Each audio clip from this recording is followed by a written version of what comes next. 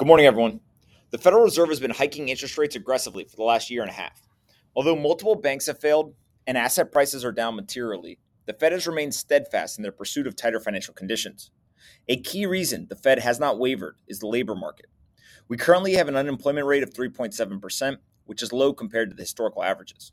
The unemployment rate in the United States averaged 5.72% from 1948 until 2023, reaching a high of 14.7% in April 2020 and a record low of 2.5% in May of 1953.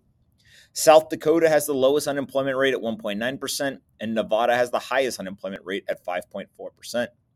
According to the Bureau of Labor Statistics, there are 10.1 million open jobs in America and 6.1 million unemployed people, which means there's approximately 1.66 open jobs for each person looking for work.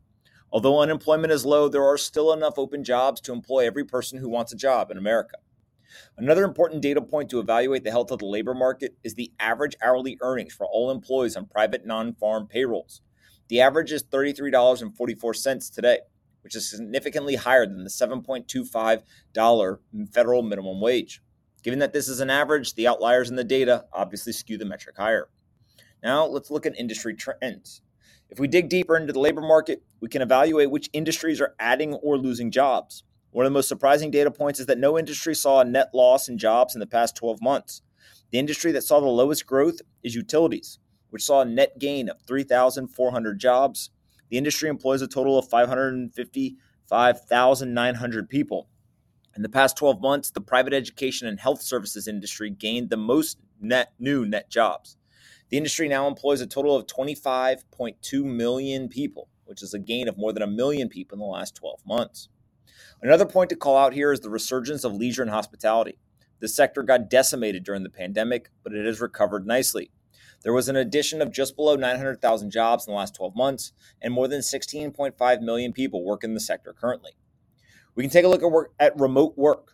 According to Forbes' recent study, 12.7% of full-time employees work from home in 2023, and 28.2% of employees have adapted to a hybrid work model.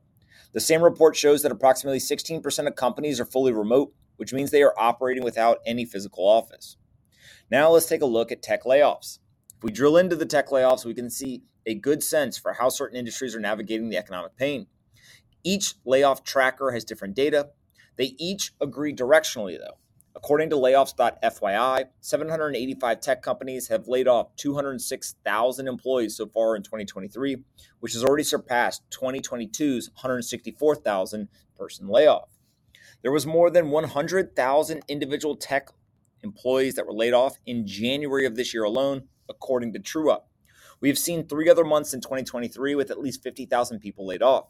The current month of June appears to be on track for the lowest number of tech layoffs in the almost 9 months.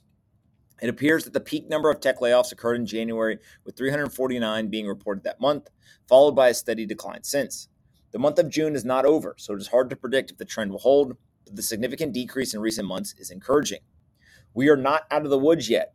The slowdown in layoffs across the tech sector will be important to watch. If we enter a deeper recession, it would not be surprising to see more layoffs occur. The tech industry has been a big beneficiary of the loose monetary policy era of the last decade. What the Fed gives, the Fed can take away. Overall, the labor market remains strong compared to historical trends. This strength is flashing a green light to the Fed to continue to keep financial conditions tight. It does not necessarily mean that the Fed will hike interest rates further, but we can't discount that option either. We will find out more about the Fed's plans later today. If they hike rates once more, then we have to believe that a recession is almost guaranteed. After talking to hundreds of people looking for a new job in the last few months, one of our companies has been diligently working to place these individuals in new opportunities. Thankfully, we've helped thousands of people find a job in the last 2 years, so the experience is paying off at the moment. We're hosting a free webinar on Monday, June 19th at 6 p.m. to teach people how to be best positioned to get a new job. We'll focus on the Bitcoin industry, but the lessons can be applied to any industry you are interested in. You can RSVP at the link or at the button that I've included in the email. Hope you all have a great day, and I'll talk to everyone tomorrow.